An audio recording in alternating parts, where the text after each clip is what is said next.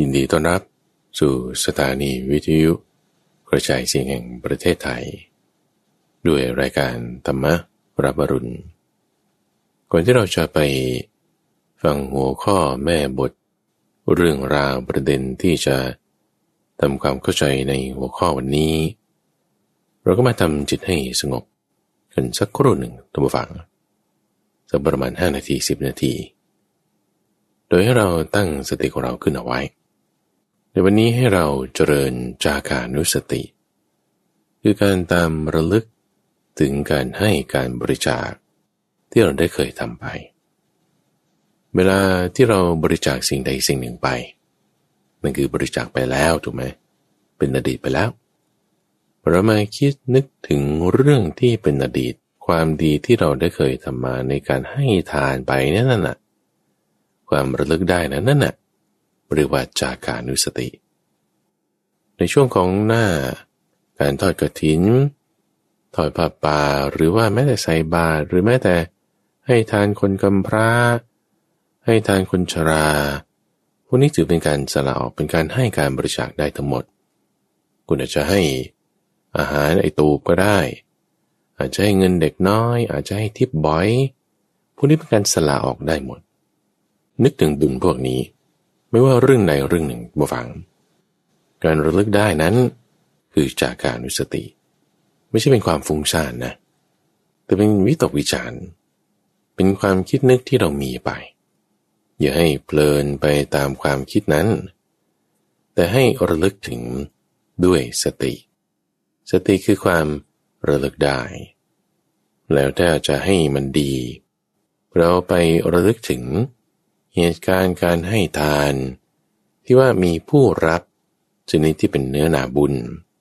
คือมีการปฏิบัติดีปฏิบัติชอบมีราคะโทสะโมหะเบาบางนึกถึงการให้ทานที่เรามีศรัทธามากๆศรัทธาก่อนให้ระหว่างให้หลังให้อย่างสูงนึกถึงเหตุการณ์นั้นตุ้มฟังว่าของเราเตรียมอะไรไว้ในงานนั้นมีผู้คนอย่างไรอย่างไรผู้รับเป็นยังไงยังไงข้าวของเขาเตรียมไว้แบบไหนแบบไหนเหตุการณ์นั้นเกิดขึ้นเมื่อไหร่มีใครอยู่บ้างมีรายละเอียดเป็นอย่างไรเราตั้งจิตเอาไว้ในสถานการณ์นั้นนี่คือตั้งจิตไว้ด้วยกับจาคานุสติระลึกถึงบุญตรงนี้ให้ได้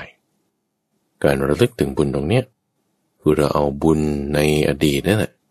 มาใช้ต่อยอดในปัจจุบันนี้ต่อจากทานที่เราให้เกิดเป็นการภาวนาคุณได้ทานไปแล้วนั่นคือใช้สิ่งของภายนอกทำต่อมาเราเอาสิ่งของภายนอกนั้นมาระลึกถึงก็ใช้จิตใจของเราเนี่ยจิตใจที่เรานึกถึงนั้นคือสติคือความระลึกได้เรื่องราวที่เรานึกถึงนั้นคือทานที่เราเคยได้ทำมาเป็นจาคานุสติจะมากจะน้อยไม่ใช่ประเด็นหรือว่าเราจะนึกถึงเหตุการณ์ที่เราได้เคยให้ทานไปหรือว่าศรัทธาไม่มากเราไปนึกถึงเหตุการณ์นั้นแล้วให้มีศรัทธามากก็ได้เพราะว่าศรัทธาก่อนให้ระหว่างให้บางทีเราแบบไม่ได้มีเต็มที่มีมากับสักแต่ว่าให้ไปแต่ศรัทธาภายหลังเราให้มีมากก็ได้เรามาเจริญจุดนี้ก็ได้บางที่บางครั้งเราทำทานไปหรือสงเคราะห์ไปเราปรากฏว่าไม่ได้ตั้งศรัทธาไว้ดีเอามาตอนนี้ภายหลังเรานึกถึงเหตุการณ์นั้นแล้วให้ตั้งศรัทธาไว้ให้ดีให้จิตใจเรามีความสูงมีความดีนึกถึงผลบุญที่มันจะเกิดขึ้นตั้งศรัทธาไว้อย่างดีแล้วศรัทธาหลังการให้นั้นก็สูงขึ้นมาจาคานุสติของเรานั้นก็ตั้งขึ้นได้ใช้ทานที่เราทำไปแล้วตัวฝังมาในการภาวนาได้นึกถึงทานที่เราได้ทำไว้แล้วในอดีตเมื่อวานนี้วันที่ผ่านมาแล้วเดือนที่ผ่านมาแล้วหรือปีที่ผ่านมาแล้วนึกถึงแล้วให้มีปีติมีปราโมทย์พอเรานึกถึงบุญเหล่านี้แล้วจิตใจนั้นจะมีปราโมทย์เกิดขึ้นเมื่อปราโมทย์แล้ว เราจะมีความสบายใจมีความอิ่มเอิบใจบุคคลที่มีปีติกายย่อมสงบระงับพอมีกายระงับแล้วก็จะมีความสุขอยู่ในใจมีความสุขอยู่ในใจความสุขในใจนั้นจิตรวมลงก็จะเป็นสมาธิให้เรารักษาสมาธิที่เกิดขึ้นจากการเจริญจากการนึกสตินี้เอาไว้ให้ได้ตลอดทั้งวันแล้วท่านผู้ฟังหลังจากที่เราทำจิตให้มีความสงบขึ้นมาสักครู่หนึ่งจากนี้ไปเราก็มาทำความเข้าใจให้หัวข้อประเด็นเรื่องราวของธรรมะมันซึมลึกสิงอินซึมซาบแทรกซึมเข้าไปในจิตใจของเราให้ได้ในช่วงของใต้ร่มโพธิบทที่เราจะนำหัวข้อแม่บทประเด็นเรื่องราวหมวดของธรรมะอย่างใดอย่างหนึ่งมาพูดคุยแตกประเด็นเชื่อมโยงไปในการใช้งานในชีวิตประจำวันหรือว่ามีความเกี่ยวข้องกับในหัวข้ออื่นๆต่างๆอย่างใดๆที่จะมาพบกับท่านผู้ฟังเป็นประจำในทุกวันพุธตั้งแต่เวลา 5:00 ถึง 6:00 เช้าหรือในช่วงต้นของรายการก็จะเป็นการฝึกทำสมาธิสั้นๆสัก 10 ถึง 15 นาทีเราก็ตามด้วยการอธิบายหัวข้อธรรมะต่างๆหัวข้อธรรมะที่จะพูดอธิบายในวันนี้เป็นหัวข้อธรรมะที่พระพุทธเจ้าแสดงไว้เป็นเบื้องแรกเลยเบื้องแรกเนี่ยที่แสดงไว้จริงๆเนี่ยคือธรรมจักรกับพวัตนสูตรเรื่องของอริยสัจสี่ถูกไหมแล้วก็ตามมาด้วยเรื่องของอนัตตลักขณสูตรคือเอาขันธ์ห้ามาแจกแจงเพิ่มเติมโดยความเป็นของไม่เที่ยงเป็นทุกข์เป็นอนัตตา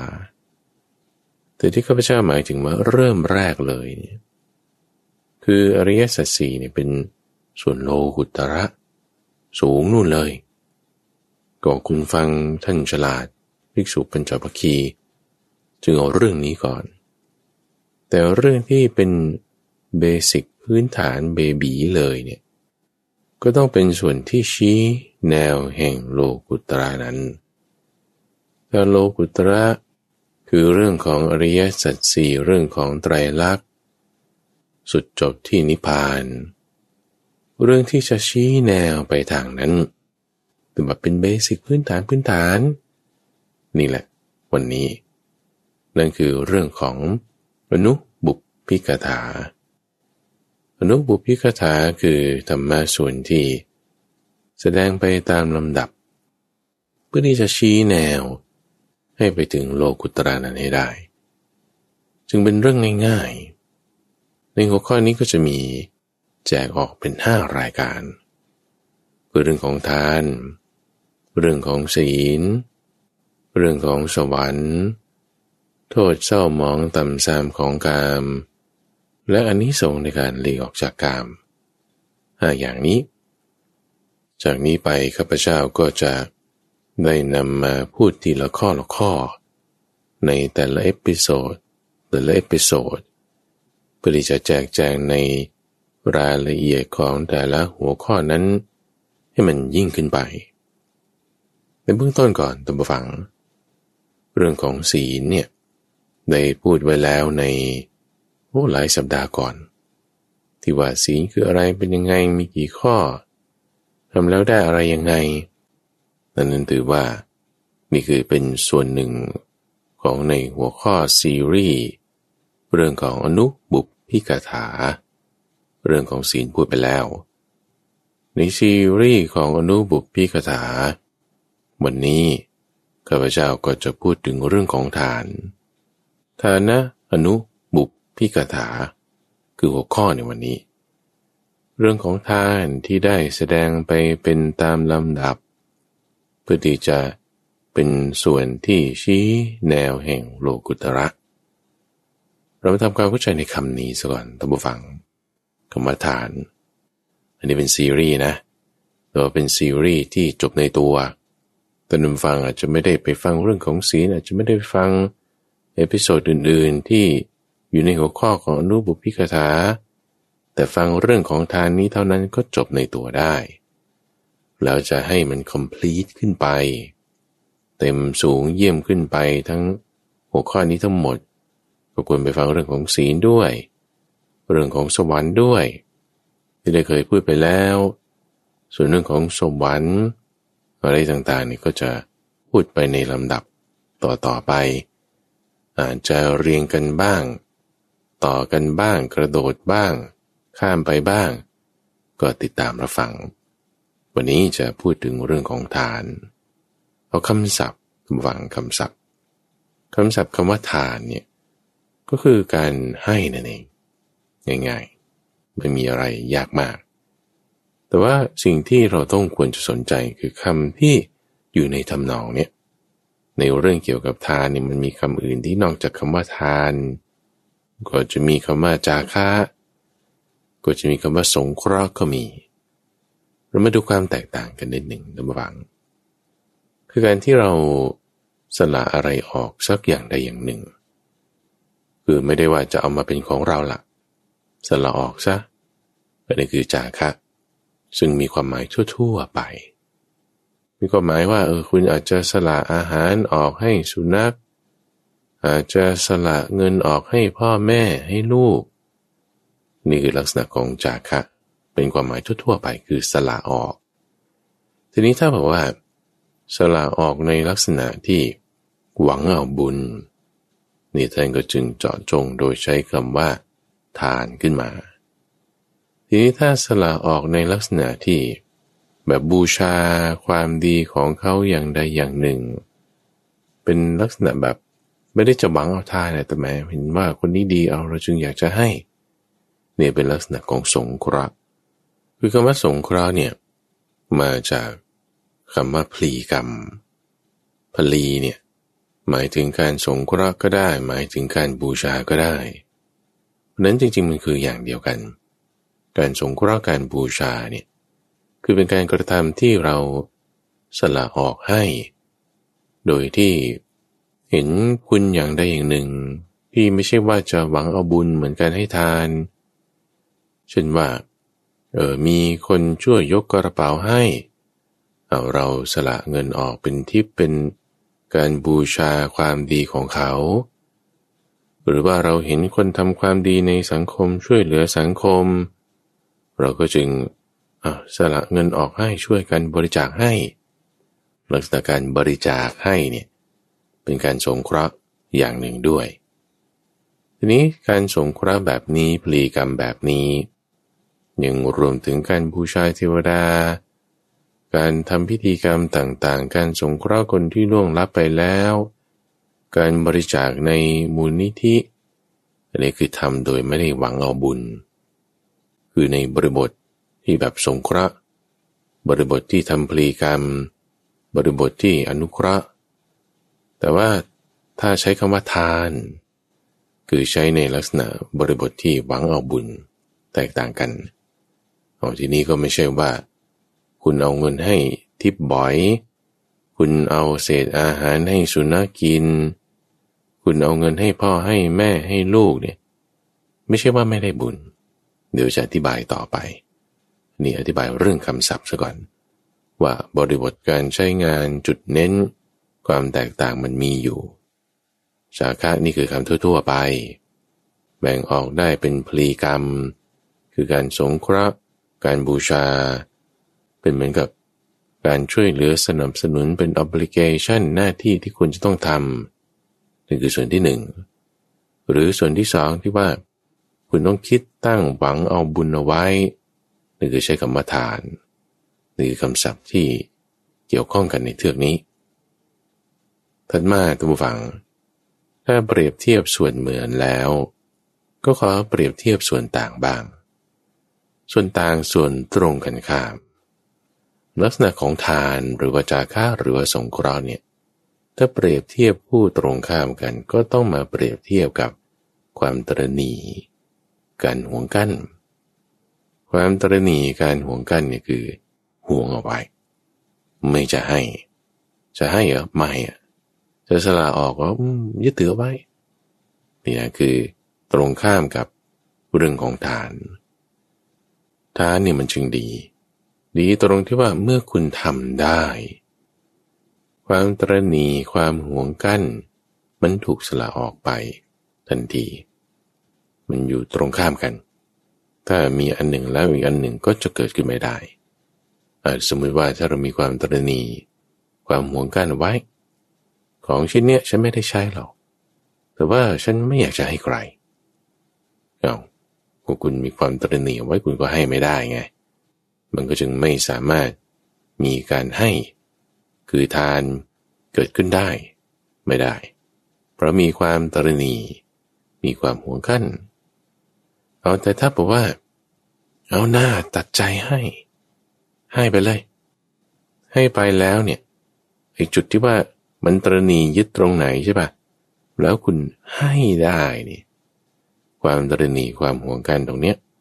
มันหายไปทันทีแต่ว่าบางสิ่งบางอย่างที่แบบเราไม่ได้ตระหนี่เราไม่ได้หวงกันมากทั่วๆไปเนี่ยมันยังไม่ได้ยึดอยู่ตรงนั้นคุณก็ให้ได้อันนี้คือเป็นลักษณะแบบจะพูดก็คือการจาคะทั่วๆไปสงเคราะห์ทั่วๆไปคุณมีงบประมาณแบ่งจ่ายไว้สำหรับทำหน้าที่ในเรื่องนี้อยู่แล้วก็เป็นลักษณะสงเคราะห์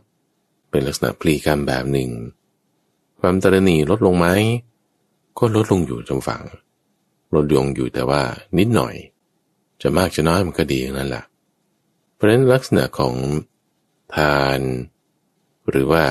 ความตระหนี่เองนี้ก็ตามเนี่ยมันอยู่ที่จิตใจของเราเชื่อมกันกับสิ่งของภายนอกมันเชื่อมกันอยู่ตรงนี้แหละท่านจึงเอาเรื่องของทานเนี่ยยกขึ้นมาพูดก่อนเลยเพราะมันเป็นสิ่งของภายนอกที่เราเห็นได้จับต้องได้แล้วมันเชื่อมกลับเข้าภายในจิตใจของเราจะเห็นได้ชัดเจน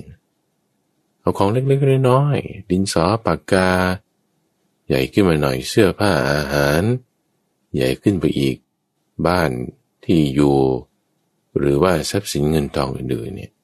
มันเห็นได้ชัดเจนคนเราอยู่ในสังคมโลกเนี่ยมันมีการให้มันมีการสละออกกันอยู่เป็นประจำอยู่แล้วไม่งั้นโลกเนี่ยมันอยู่ไม่ได้ไม่ว่าเอาแค่ว่าพ่อแม่ให้เงินลูกเนี่ยนี่ก็เป็นทานแบบหนึ่งเป็นจาคะแบบหนึ่งหรือแม้แต่ว่าคุณจ่ายเงินค่าซื้อสินค้าบริการอย่างเงี้ยมันก็เป็นลักษณะที่คุณมีการจ่ายคุณมีการรับมันก็เป็นการสงเคราะห์กันในรูปแบบหนึ่งอยู่แล้วเพราะฉะนั้นเนี่ยมันจึงเห็นได้ชัดเจนอยู่ในชีวิตประจำวันของเราได้ง่ายๆแล้วที่พระพุทธเจ้าอธิบายเนี่ยคือมันเชื่อมต่อเข้าในจิตใจของเราโดยเปรียบเทียบถึงเรื่องของความตระหนี่ดูอย่างสมมติว่าคุณไปซื้อของอย่างนี้ใช่ไหมซื้อของอันนี้เท่าไหร่ทุกชิ้น20 บาทก็ว่าแม้เอา18 บาทไม่ได้เหรอยังต่ออีกใช่ปะแม้ซื้อเนี่ยต้อง50 ชิ้นขอต่อหน่อยก็แล้วกันแถม5 ชิ้นได้ไหมนี่คือต่อใช่ปะคือต่อนี่ก็อาจจะไม่ได้หมายถึงว่าคุณตระหนี่หรอกแต่ว่ามันบอกถึงอะไรบางอย่างในจิตใจได้มันเชื่อมกับสิ่งของภายนอกทีนี้ถ้าจะดูกันให้ชัดเจนอย่างเช่นว่าคุณไม่ได้มีสินค้าบริการอะไรที่มันจะต้องเกี่ยวข้องกันนะจะให้เนี่ยหรือจะสละออกเนี่ยคนบางคนเนี่ยคิดไม่เหมือนกันที่ว่าถ้ามีความตระหนี่มีความห่วงกันแล้วเขาจะให้จะสละออกเนี่ยเขาจะทำไม่ได้มันจึงเป็นส่วนที่เกี่ยวข้องกันกับว่าถ้าคุณทำได้ถ้าคุณสละออกได้โดยใช้สิ่งของภายนอกนั้นน่ะมันจึงเกิดบุญขึ้นมาความตระหนี่ความหวงกั้นเนี่ยเป็นบาปถูกไหมจิตใจที่สูงที่ดีสละออกไม่ยึดถือนั่นเป็นบุญถูกไหมบุญกับบาปเนี่ยมันจึงคู่กัน ทานกับความตระหนี่เนี่ยมันจึงคู่กันในลักษณะที่เกี่ยวข้องกับสิ่งของภายนอกโดยใช้สิ่งของภายนอกทำแต่คุณหวงสิ่งของภายนอกนี้ไว้หวงไว้คุณก็ใช้สิ่งของภายนอกนี้สร้างบาปให้ในจิตใจของตัวเองแต่ถ้าคุณใช้สิ่งของภายนอกให้ทานให้อาหารให้เครื่องนุ่งห่มให้ปัจจัยสี่ให้ออกไปแล้วใช้สิ่งของภายนอกเนี่ยให้ออกไปเนี่ยก็เกิดบุญขึ้นในจิตใจของเรามันเชื่อมมาอย่างนี้ท่านจึงบอกว่าทานเนี่ยมีบุญ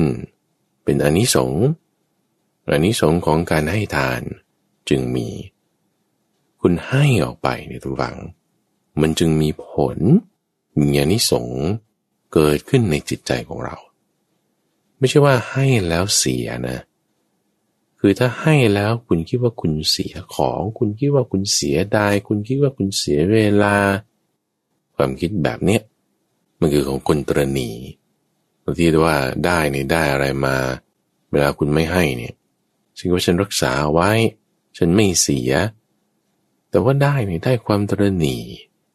คิดว่าให้แล้วจะเสียคือไม่ใช่เสียของนะเพราะไม่ได้ให้ใช่ไหมของไม่ได้เสียแต่เสียปัญญาเสียบุญที่ว่ารักษาไว้รักษาอะไรรักษาบาปรักษาความตระหนี่เอาไว้ให้เนี่ยไม่ใช่ว่าเสียตำฝังแต่ให้คือได้ท่านจึงพูดถึงว่าลาภะคือการได้ก็เรียกว่าลาภานุตริยะคือการได้อย่างเลิศอย่างเยี่ยมเลยเนี่ยคือได้ให้ทานด้วยหนึ่งในการได้อย่างเยี่ยมเลยเนี่ยคือได้ให้ทานเพราะฉะนั้นทานคือการให้เนี่ยมันเป็นการได้ไม่ใช่การเสียท่านจึงบอกว่ามีบุญเนี่ยเป็นอานิสงส์ได้อะไรมาได้บุญไงทุกฝังมีอะไรเนี่ยมีปัญญาไงไม่ใช่ว่าเสียของนะของเนี่ยมันไม่ใช่ของเราตั้งแต่วันแรกอยู่แล้วคิดว่าอันนี้เป็นของเรานั่นคือได้ความยึดถือไม่ใช่ได้ของเสียปัญญาแต่พอเรามีของมีอะไรมาเสร็จปุ๊บเราคิดว่านี้ไม่ใช่ของเราเราให้ได้พอคุณให้ออกไปสิ่งที่คุณได้คือได้บุญละสิ่งที่คุณมีคือมีปัญญาแล้วของเนี่ยมันไม่ใช่ของเราตั้งแต่วันแรกอย่างที่ว่าเพียงแค่ว่ามีมาเราก็ใช้ประโยชน์จากมันไปเฉยๆเวียนมาเวียนไปไม่ได้จะเป็นของเราในตลอดการช้านานอย่างคนที่มีเงินมากจำหวังแต่จะเปรียบเทียบเนี่ยนะมีเงินมากเท่าไหร่เอาสักล้านหนึ่งก็ได้สมมติคุณมีเงิน1 ล้านบาทโอ้ยจะทำบุญสัก1,000เนี่ยรู้สึกว่ามันมากไปหน่อยนะเอา100เดียวแล้วกันมีเงินล้านเนี่ยแต่จะทำสัก1,000เนี่ย1,000คุณไม่มีไม่ต้องพูดถึงล้านมี100เดียวคุณถึงให้ได้ถูกไหมล่ะก็มีปัญญาอยู่มีปัญญามูลค่าเท่า100ไม่ใช่ล้านหนึ่งแต่ความยึดถือเนี่ยมีเท่า999,900 บาทมีค่าเท่านี้เพราะมันเยอะไงมันรวมกันเอาไว้คือมีก็เหมือนไม่มีท่านจึงพูดถึงว่าเศรษฐีที่มีความตระหนี่มีเงินทองมากแล้วมีความตระหนี่เนี่ยมันจึงเป็นคนจนเข็นใจจิตใจนี่มันแบบแห้งผากเผารนเข็นใจเพราะว่ามันเครียดไงมันต้องมาเครียดด้วยมีปัญหาเรื่องการรักษาทรัพย์ที่มีแล้วแทนที่จะมีความสุขกลับมีความเครียดเอาหมายเปรียบเทียบคุณได้มีเงิน10,000คุณมีเท่าไหร่มี10,000เดียวครับมี10,000เดียวแล้วไม่ได้ยึดถือไว้ว่าหวงกันว่าโอ้นี่ของฉันคือ10,000สำหรับบางคนไม่มากนะแต่10,000สำหรับบางคนนี่มันมากจริงๆเลยนะไอ้ความมากความน้อยเนี่ยมันอยู่ที่ perception ลักษณะของความยึดถือคือไม่ใช่ว่าถ้าคุณยึดถือในเงิน10,000 ล้านคุณถึงจะมีความยึดถือมากถ้าคุณยึดถือในเงิน100คุณก็มีความยึดถือ100ไม่ใช่บางคนอาจจะมีความยึดถือน้อย ในเงิน10,000,000,000บางคนอาจจะมีความยึดถือมาก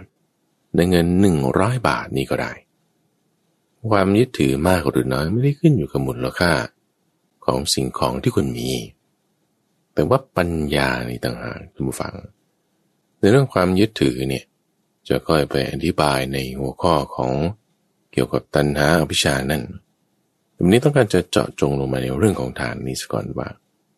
เงินเนี่ยถ้าเรามีมากมีสิ่งของต่างมากแล้วเรามีความตระหนี่หวงกันไว้ก็มากด้วยเนี่ยมันเหมือนไม่มีแต่ในทางตรงกันข้ามแต่บอกว่าคุณมีความยึดถือน้อยในปริมาณเงินที่มากมีนะคือมีจริงๆคุณให้ได้นี่คือคุณมีเป็นของเราจริงๆเราสละออกให้ได้เงินน้อยก็เหมือนกันบางคนมีเงิน10,000อย่างที่ว่าเนี่ยแต่ว่าให้ไม่ได้ตระหนี่โอ้เงิน10,000ฉันจะให้สัก100ไม่ได้เครียดคิดแล้วคิดอีกแต่ถ้าเงิน10,000คุณมีนั้นแล้วคุณคิดว่าฉันจะสละออกให้ได้นะนี่มันก็ไม่ใช่ของฉันหรอกสละออกให้ก็ดูตามเหตุตามปัจจัยสละออกให้ตามเงื่อนไขการปรุงแต่งอย่างใดอย่างหนึ่งสละออกให้ได้นั่นคือของเราจริงๆถ้าเราสละออกให้ไม่ได้นั่นเป็นของตัณหาไม่ใช่ของเราแต่ถ้าเราสละออกให้ได้บุญที่เกิดขึ้นเนี่ยเป็นของเราจริงๆเพราะว่าของจริงๆแล้วมันไม่ใช่ของเราอยู่แล้วไงคลอดออกจากท้องพ่อท้องแม่มาเนี่ยมีของพวกนี้มาด้วยไหมบางคนบอกโอ้นี่เป็นมรดกมาตั้งแต่ก่อนเกิดอีกก็นั่นไงมันมีมาตั้งแต่ก่อนที่คุณจะเกิดอีกด้วยซ้ำมันไม่ใช่ของเราอยู่แล้วแม้แต่กายนี้พ่อแม่ก็ให้มาสิ่งที่จะเป็นของเราได้จริงๆท่านจึงสอนไว้ถึงเรื่องของบุญตรงนี้แหละที่ว่าเป็นผลเป็นอานิสงส์แต่มันเกี่ยวกับทานตรงที่ว่าคุณใช้สิ่งของภายนอกเนี่ยทำได้พอเราใช้สิ่งของภายนอกสละออกจากค่าใช่ไหมหรือทานใช่ไหมก็จะมีบุญเป็นอานิสงส์ตรงนี้แหละที่ว่ายิ่งให้เนี่ยมันยิ่งได้ยิ่งให้คือทานจึงมีการได้คือลาภะให้อะไรให้ทานละความตระหนี่จิตมันจึงเบาจิตเบานี่แหละจึงมีผลคือการได้ลาภะคือบุญผลคือความสุขบุญเนี่ยเป็นชื่อของความสุขท่านผู้ฟังเกิดจากสิ่งภายนอกที่เราใช้คือทานเกิดเป็นความสุขขึ้นได้แต่เราจะไล่ไปนะท่านผู้ฟังทานเนี่ยคือใช้สิ่งของภายนอกทำให้เกิดบุญเกิดความสุขขึ้นใช่ไหมศีลเนี่ยคือใช้ตัวเราทำศีลเนี่ยคือใช้กายของเราแทนที่จะทุบจะตีจะฆ่าจะกินมันเอาก็ไม่ทำไม่กินไม่ฆ่าคือใช้ตัวเราเองทำบุญให้จิตใจเรามีความสุขนี่คือศีลแต่ว่าถ้าละเอียดลงไปอีกใช้จิตเราท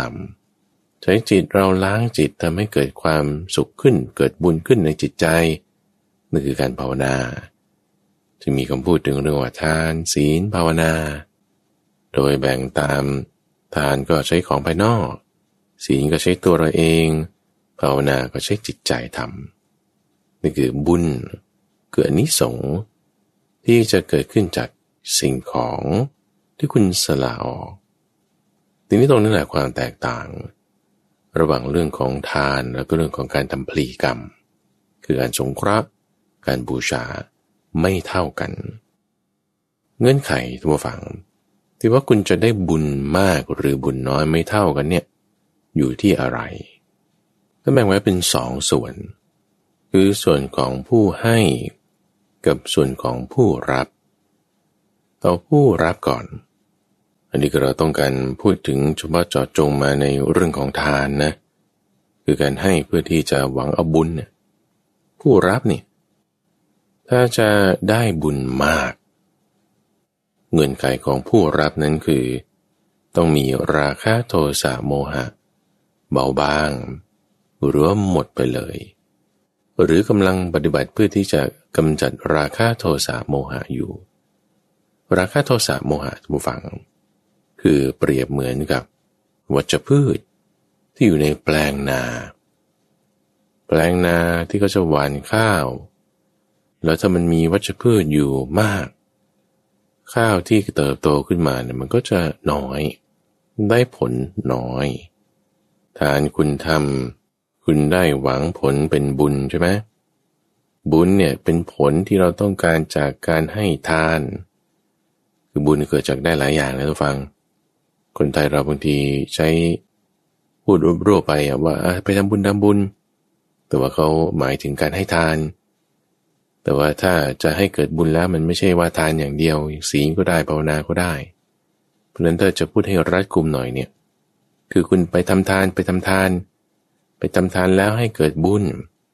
ญที่ได้จะมากหรือน้อยเป็นผลของการให้นั้น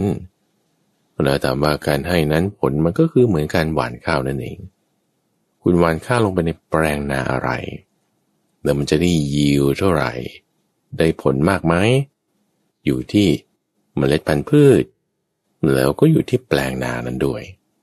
แปลงนาตรงนี้แหละคือเรื่องของผู้รับนั้นถ้ามีราคะโทสะโมหะมากเหมือนวัชพืชมันมากแต่ถ้ากำลังปฏิบัติเพื่อที่จะละราคะโทสะโมหะแปลงนานี้กำลังคอยเก็บวัชพืชออกไปเราบ่อนหวานไปก่อนบ่อนหวานไปเนี่ยแล้วก็ถ้าวัชพืชมันค่อยๆน้อยลง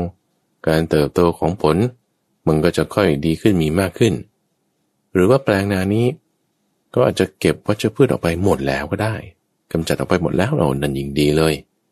หรือกำลังกำจัดไปก็ดีเหมือนกันท่านจึงพูดถึงเอาเงื่อนไขเรื่องราคะโทสะโมหะมาเป็นตัวแปรในความที่ผู้รับเนี่ยมีเงื่อนไขนี้ไหมเปรียบเหมือนแปลงนาไว้ส่วนผู้ให้ตามฝัง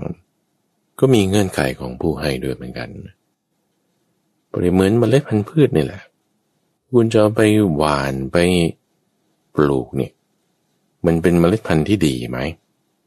เป็นพันธุ์แบบห่วยหรือพันธุ์ดีเป็นเมล็ดชนิดที่แบบว่าตายแล้วหรือยังหรือบางเมล็ดตายบางเมล็ดไม่ตายหรือทั้งหมดนี่เป็นพันธุ์ดีเก็บไว้อย่างดียังไม่ได้ถูกลมและแดดมันก็เป็นเงื่อนไขปัจจัยให้การเพาะปลูกนั้นมันได้ผลมากหรือน้อยเหมือนกันก็อยู่ที่ว่าศรัทธาของผู้ให้นั่นเองผู้ให้เนี่ยต้องมีศรัทธาก่อนให้ระหว่างให้แล้วก็หลังให้3อย่างนี้ศรัทธาก่อนให้ก็จะทำให้เกิดจิตน้อมไปศรัทธาระหว่างให้ก็จะทำให้เกิดความเลื่อมใสศรัทธาหลังให้ก็จะทำให้มีความปลื้มใจ3อย่างนี้เป็นเงื่อนไขของผู้ให้ในเรื่องจิตใจนะแล้วก็ยังของด้วยของที่เอามาให้เนี่ยก็ต้องเป็นของที่ดีของดีนี่หมายความว่าไม่ใช่ขโมยมาไม่ใช่เกิดจากการเบียดเบียนแล้วได้มาแต่เป็นของที่ให้ได้มาโดยธรรมมีของน้อยก็ให้น้อยมีของมากก็ให้มากมีของไม่ดีก็ให้ของไม่ดีมีของดีก็ให้ของดีนั้นเนี่ยจึงเรียกว่าของดีคือไม่ใช่ว่าฉันมีแต่อาหารที่มันไม่ประณีตเลยก็ถ้าคุณมีแบบนี้คุณให้แบบเนี้ย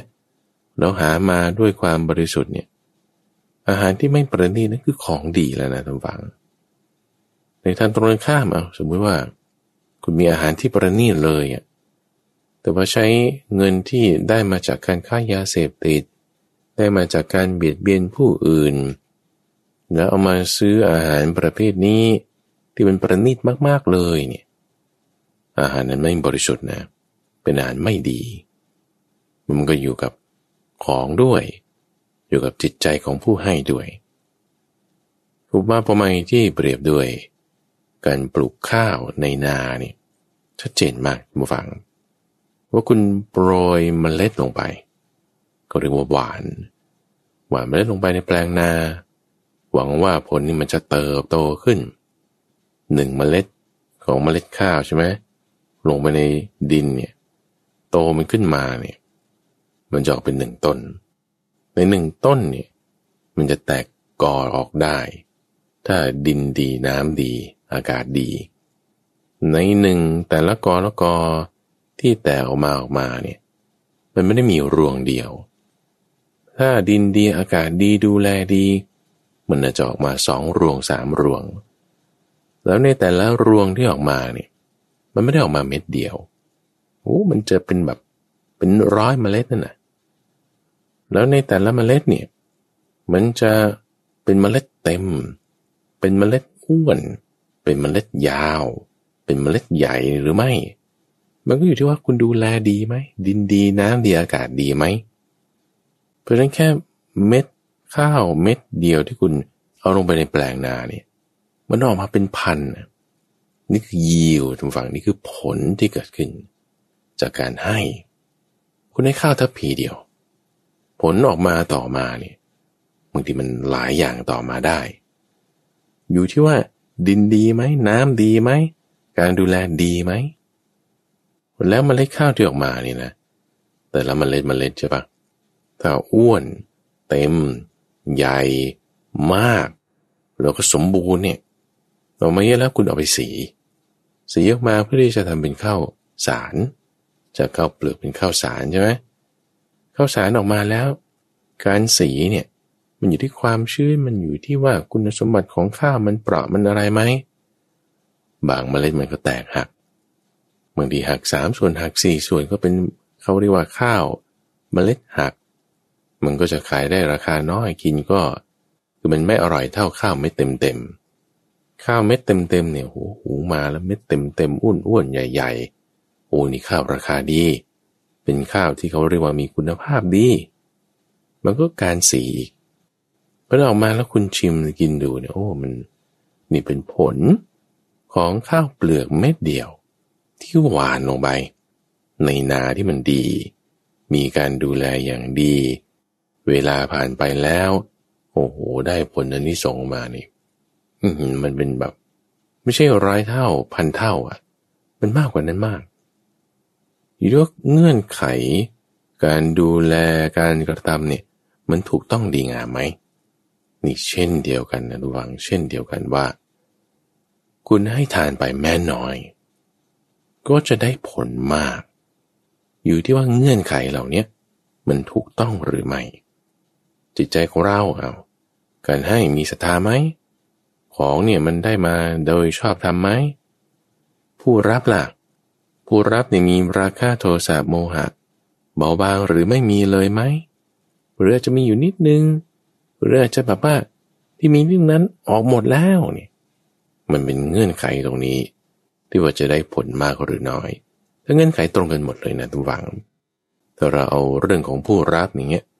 ราคะโทสะโมหะเบาบางหรือไม่มีเลยเนี่ยมันก็ต้องเป็นอริยบุคคลตั้งแต่โสดาบันขึ้นไปจนถึงทำไม่มีเลยเนี่ยก็อรหันต์ละความที่เป็นอรหันต์มันก็ยังมีหลายระดับอีกอรหันต์ธรรมดาอรหันต์ที่เป็นอสีติมหาสาวกอรหันต์ที่เป็นคู่อัครสาวกเหล่านี้คืออนุพุทโธอรหันต์ชนิดที่เป็นปัจเจกพุทโธก็มีและอรหันต์ชนิดที่เป็นสัมมาสัมพุทโธก็มีนี่คือคุณสมบัติของผู้รับว่ามีราคะโทสะโมหะไล่ไปยังไงแล้วเวลาพระพุทธเจ้ารับทานนี่นะ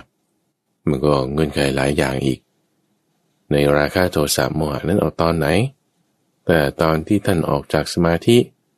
นั่นก็ยิ่งดีสมาธิแบบไหนก็ท่านนิโรธสมาบัตินี่ขั้นสูงสุดนี่มันก็ยิ่งดีขึ้นอีกแปลงนานี่ยิ่งแบบดีงามมากเพราะฉะนั้นเวลาที่เราให้ทานในดูเงื่อนไขตรงนี้เราจะสังเกตเห็นได้ว่าเวลาพระภิกษุสงฆ์ออกรับทานเนี่ยถ้าเข้าสมาธิมาตั้งแต่ตอนก่อนพระอาทิตย์ขึ้นแล้วไปออกรับบิณฑบาตนี่การกระทำของภิกษุรูปนี้ดีเพราะว่าจิตใจนั้นได้รับการชำระเรื่องของราคะโทสะโมหะมาแล้วพอไปออกรับทานการบิณฑบาตเขาให้เนี่ยการให้นั้นแม้น้อยก็มีผลมากมีอานิสงส์มากต่อผู้ให้นั้นได้ส่วนผู้รับก็เรื่องศรัทธานี่สำคัญเรามาดูเงื่อนไขทั้ง2 อย่างของผู้รับของผู้ให้ ตามความละเอียดนี้แล้วเนี่ยทำให้เราจะแบ่งเรื่องของการกระทำของทานเนี่ยออกได้เป็นก็อย่างน้อยทั่วๆไปก็3ลักษณะท่านผู้ฟังเพราะในวิธีการทำทานเนี่ยคือคุณจะให้ใช่ไหมวิธีให้ถ้าให้แบบเศร้าหมองอ่ะหรือให้แบบทั่วๆไปหรือให้แบบว่าหวังเอาบุญจริงๆอ่ะมันจะมีความแตกต่างเป็น3ลักษณะถ้าให้แบบเศร้าหมองเนี่ยก็แบบไม่ได้จะคิดถึงบุคคลหรือเงื่อนไข2อย่างนี้แหละก็สักแต่ว่าให้ไปให้แล้วก็ไม่ได้ว่าจะมีความคิดจิตให้เป็นศรัทธาไม่ได้คิดจะถึงผู้รับพิจารณาท่านเป็นยังไง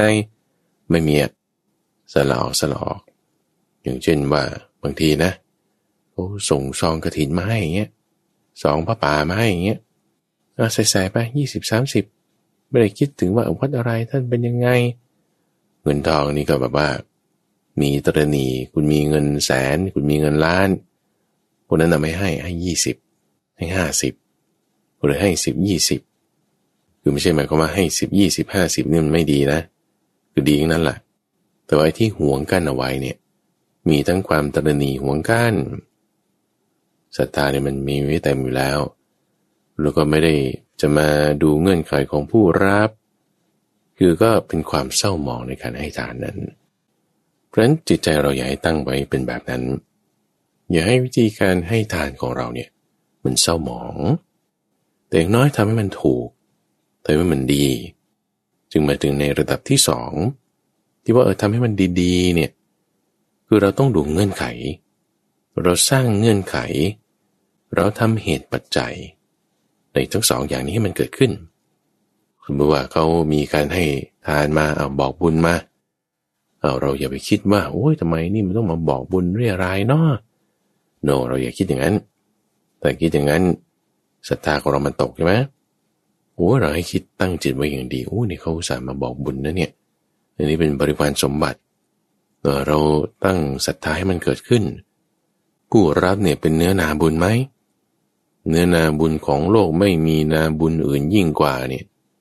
มันคือหมู่แห่งผู้ฟังคำสอนของพระพุทธเจ้าที่ปฏิบัติดีปฏิบัติชอบนั่นแหละเป็นเนื้อนาบุญของโลกถ้าให้มาในจุดนี้โอเคผู้รับดีอันนี้ก็โดยทั่วๆไปแต่คุณจะเจาะต่อไปอีกว่าปฏิบัติดีจริงไหมก็เจาะต่อเข้าไปดูได้แต่โดยทั่วๆไปเราก็ให้ดูว่าเป็นนาบุญไหมแล้วก็ตั้งจิตให้ดีตั้งก่อนให้ระหว่างให้หลังให้มีความศรัทธาให้ไป5 บาทให้ไป10 บาท20 บาท100 บาท100,000 บาทล้านบาทให้ไปไม่ว่าจะเท่าไหร่เนี่ยอันนี้นี่คือดีโดยทั่วไปนะเราตั้งจิตเงื่อนไขไว้แบบนี้อันนี้คือดีมากแน่นอนเดี๋ยวจะสอดแทรกเปรียบเทียบจุดนี้ก่อนที่จะไปถึงวิธีการทำแบบที่3คือเรื่องของการเปรียบเทียบระหว่างให้ทานแบบเนี้ยกับการที่คุณให้ในมูลนิธิการที่ให้ในคนยากจนหรือว่าให้ในผู้รับที่ไม่ใช่เนื้อนาบุญถามว่าได้บุญไหมได้ไงแต่ว่าผู้รับนั่นเนี่ยมีราคะโทสะโมหะมากหรือน้อยก็จะได้บุญที่แตกต่างกันไปถ้างี้นะคนก็จะคิดว่างั้นฉันไม่ทำหรอกในมูลนิธิในเด็กกำพร้าในคนชราเพราะว่าพวกนั้นบางทีก็ยังจะมีราคะโทสะโมหะมากเราก็ทำแต่เฉพาะในพระสงฆ์ครูบาอาจารย์ที่ปฏิบัติดีปฏิบัติชอบงี้ดีกว่าคุณคิดอย่างนั้นก็ไม่ถูกเพราะว่าเรื่องของการใช้จ่ายทรัพย์เนี่ยในการสละออกในจาคะเนี่ยท่านแบ่งไว้เป็น2 ส่วนอยู่แล้วคือในส่วนแรกพูดถึงพลีกรรมคือการสงเคราะห์การให้ส่วนที่2พูดถึงเรื่องของทานไงถ้าเราจะไม่มีการสงเคราะห์คนอื่นเลยไม่สงเคราะห์คนชราไม่สงเคราะห์เด็กกำพร้าไม่สงเคราะห์คนที่ยากไร้ไม่สงเคราะห์คนที่มาพบคนที่ล่วงลับไปแล้วในพลีกรรมต่างๆเนี่ยฉันจะหวังแต่เอาบุญอย่างเดียวแล้วก็กลายเป็นความตระหนี่เหมือนกันนะกลายเป็นความตระหนี่บุญหวงกั้นบุญอีกเหมือนกันนะคนที่ให้ทานหวังเอาบุญแล้วหลงในบุญแล้วก็มีเหมือนกันนะ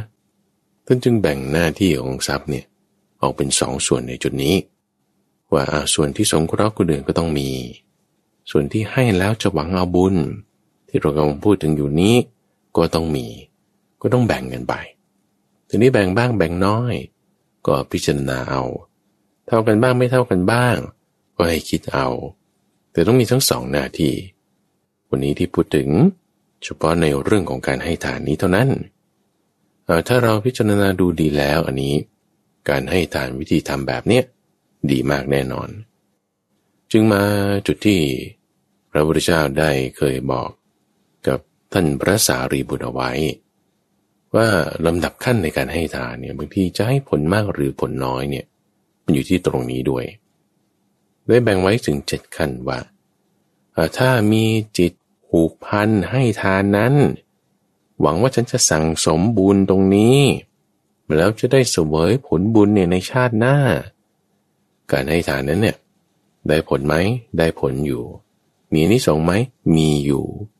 แต่ถ้าจะเปรียบเทียบกับที่ว่าคุณไม่มีจิตผูกพันไม่ได้จะสั่งสมหวังเอาบุญการให้ทานแบบนี้มีผลมีอานิสงส์มากกว่ายังไงนะเอาก็ถ้าคุณหวังเอาให้ได้ว่าฉันต้องได้ผลของทานนี้นะก็ไม่มีความตระหนี่ไงถูกไหมใช่ฉันคิดว่าฉันจะห่วงกันฉันสละสิ่งของเนี่ยคุณจะให้ข้าวทัพพีหนึ่งฉันไม่มีความตระหนี่ในข้าวทัพพีหนึ่งนี่หรอกแต่ว่าฉันมีความตระหนี่ในบุญที่จะเกิดขึ้นจากข้าวทัพพีหนึ่งนั้นฉันจะต้องได้บุญอย่างนี้ต้องขอถูกหวยฉันขอถูกลอตเตอรี่ฉันขอได้โปรเจกต์ฉันขอได้ความสมหวังคุณดันไปมีความตระหนี่ยึดติดในผลของทาน1ทัพพีที่ให้ซึ่งผลนั้นยังไม่ออกด้วยนะ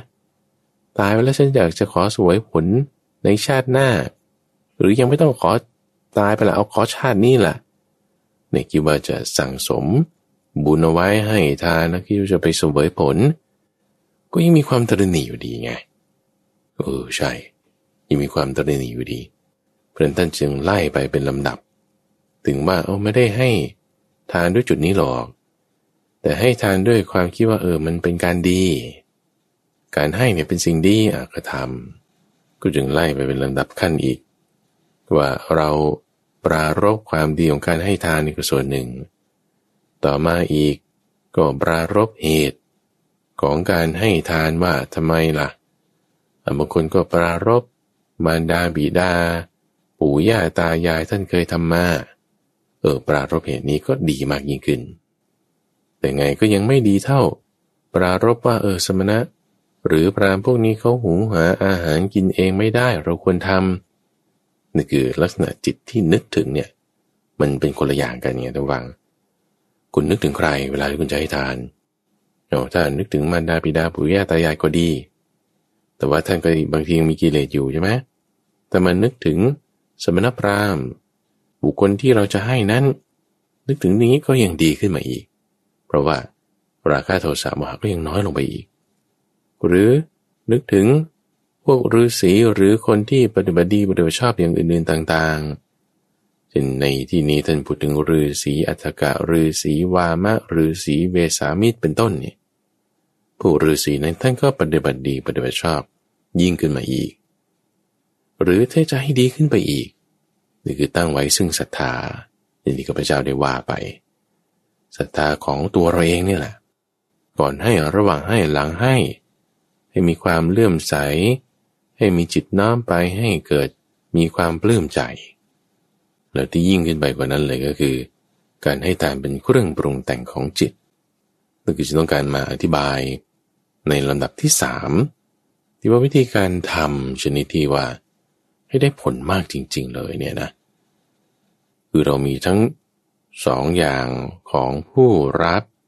และ2อย่างของผู้ให้แล้วใช่ไหมเอาในขั้นที่บอกว่าสูงสุดไปเลยเนี่ยก็คือว่าเราจะกำจัดความตระหนี่การให้ทานเนี่ยเพื่อกำจัดความตระหนี่ถูกไหมเพราะว่าเราสละออกละได้เราได้มีปัญญาเราได้บุญเอาทีนี้มันติดตรงไหนมันยังตระหนี่อยู่ตรงไหน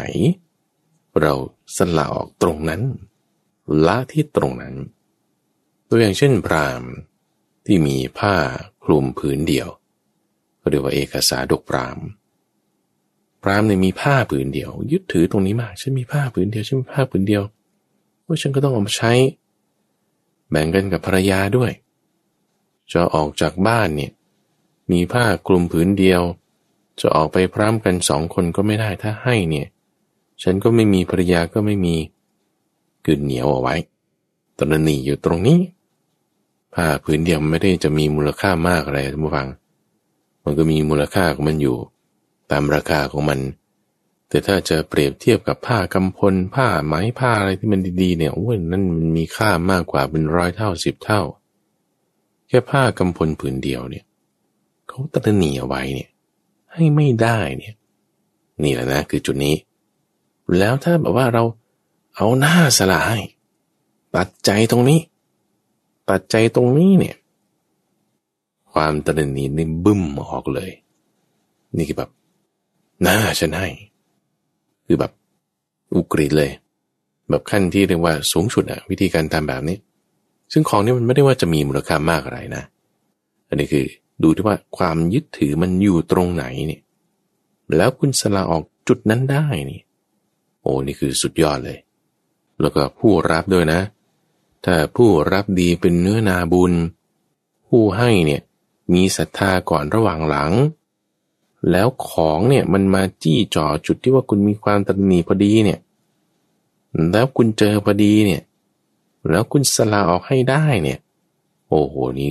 สุดยอดเลยนี่คือดีมากซึ่งแต่ละคนมันไม่เท่ากันไม่รู้อยู่ตรงไหนแต่ละคนมีไม่เหมือนกันบางคนจะพูดถึงทองคำสร้อยคอที่ฉันห้อยอยู่บางคนจะพูดถึงมูลค่าของเงินอย่างใดอย่างหนึ่งที่ฉันเก็บเอาไว้เนี่ยมันแล้วแต่ไม่เท่ากันแล้วคุณสละออกได้เนี่ยบางคนจะมีความคิดว่าโอ้ยนี่เงินฉันหามาเก็บไว้ใช้ยามแก่แม้แต่ว่าเจอเนื้อนาบุญแล้วสมมติแล้วก็ฉันก็มีศรัทธาด้วยเงื่อนไขพร้อมแล้วแต่มันมาติดตรงเนี้ยว่าเงินฉันจะเก็บไว้ใช้ยามแก่หรือจะเก็บไว้ใช้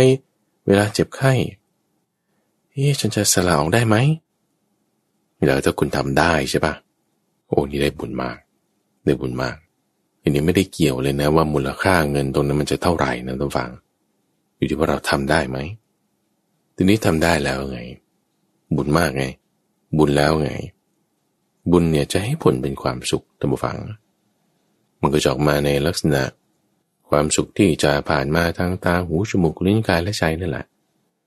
ทีนี้ความสุขที่แท้จริงเนี่ยมันอยู่ในใจของเราใช่ไหมพอคุณกำจัดความตระหนี่นั้นไปได้จิตใจเราเนี่ยจะเบาขึ้นทันทีเลยท่านจึงพูดถึงว่าลักษณะการให้ทานเนี่ยให้ทานแล้วถ้าไม่กระทบตนไม่กระทบคนอื่นมีจิตอนุเคราะห์ให้ทานโดยการควรให้ทานโดยเคารพให้ทานโดยศรัทธานี่จะเป็นลักษณะของสัตบุรุษคือคนดีเขาให้ทานกันทีนี้ว่าพอคุณให้ไปแล้วจุดที่สูงสุดเลยของการให้ทานจริงๆเลยนะคือเมื่อสักครู่พูดถึงของใช่ไหมนี่ของถ้าเราให้ไปหมดแล้วล่ะการสละออกจริงๆการให้ทานจริงๆเลยเนี่ยคือให้ราคะให้โทสะให้โมหะเนี่ยมันออกไปจากจิตใจของเราราคะโทสะโมหะเนี่ยเป็นกระแสการปรุงแต่งของโลกอยู่แล้วเรารู้สึกว่ามันเป็นตัวเราของเราแล้วทำไมเป็นอย่างนั้นนะฉันคิดว่าราคะโทสะโมหะเนี่ยมันไม่ดีมันเกาะกับจิตไว้ไงถ้าเราให้จิตของเราได้ให้จิตนี่คือไม่ใช่ว่าให้กายให้ใจนะหรือทุ่มเทกายใจนะ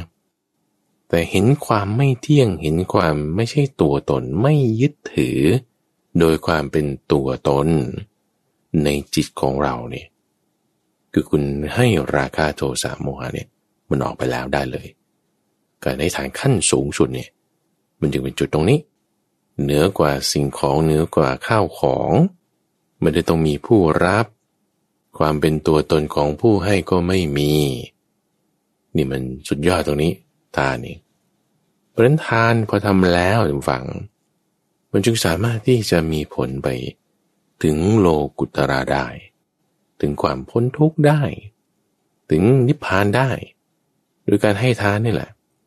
อย่าไปคิดว่าให้ทานแล้วมันจะไปนิพพานไม่ได้ได้เหมือนกันต่อไปเนี่ยมันได้จนสุดท้ายนั่นแหละคุณสละออกตรงเนี้ยคืออุปนิสัยที่เราสร้างมาตั้งแต่การให้ทานในข้อแรกๆที่เราทำมานี้อยู่แล้วเพราะฉะนั้นพระพุทธเจ้าตำวังตั้งแต่ตอนเป็นโพธิสัตว์เนี่ยให้หมดทุกอย่างอ่ะให้ทานเนี่ยอย่าพูดเลยว่าเงินทองทรัพย์สินสิ่งของภายนอกแม้แต่ลูกรักแม้แต่ภรรยาที่รักก็ยังให้ได้ข้อนี้คิดดูแล้วกันที่ว่าเรายึดถือตรงนี้เป็นของเราเนี่ยขั้นอุกฤษเลยเนี่ยยังให้ได้ติดตรงไหนตรณีตรงไหนเนี่ยสละออกมันตรงนั้นนี่คิดดูแล้วกันแล้วไม่ต้องพูดถึงภรรยาลูกนั่นคือสิ่งของภายนอกอยู่ดีนะแต่แม้แต่อวัยวะหัวใจดวงตาศีรษะควักแล้วผ่าแล้วตัดแล้วให้แล้วเนี่ยนับไม่ถ้วนเป็นพูดถึงว่าเลือดที่ท่านให้ไปเนี่ยโอ้ยอย่าไปพูดเลยมหาสมุทรทั้งสี่นี่มันยังน้อยไปดวงตาที่ควักออกให้คนนี่ให้ทานนี่อย่าไปพูดเลยตอนคืนท้องฟ้าแจ่มใสเห็นดวงดาวมากมายนั่นยังน้อยไปร่างกายอวัยวะที่สละออกให้คนอื่นเนี่ยอย่าไปพูดเลยภูเขาหิมพานต์นั่นยังเล็กไปนี่คือท่านธรรมะในความที่ว่าจะเป็นสัมมาสัมพุทโธแต่ในความที่ว่าเราเป็นอนุพุทโธปฏิบัติตามคำสอนเนี่ยก็เริ่มมาจากจุดเล็กๆนี่แหละจุดเล็กๆให้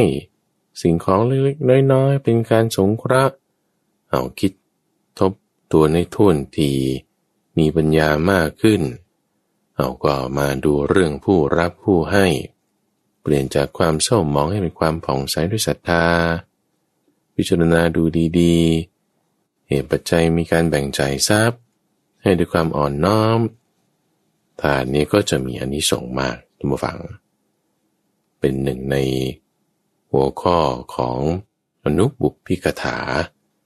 เป็นเรื่องราวที่ว่าถ้าเรารู้ถึงอานิสงส์เหล่านี้แล้วนะแล้วเรามีการให้ทานมาอยู่ในอดีตแน่นอนล่ะมากน้อยทุกคนมีมันจะมีความสบายใจขึ้นมานี่คือเรื่องของฐานะอนุบุพพิกถาเป็นเรื่องของทานผู้ฟังฝากไว้ในช่วงของใต้ร่มโพธิบทที่จะมาพบกับท่านผู้ฟังในทุกวันพุธทางสถานีวิทยุกระจายเสียงแห่งประเทศไทยในรายการธรรมรับอรุณโดยมีข้าพเจ้าพระมหาไพบูลย์อาภีปุณโญจากวัดป่าดอนหายโศกเป็นผู้ดำเนินรายการแล้วพบกันใหม่ในวันพรุ่งนี้เจริญพร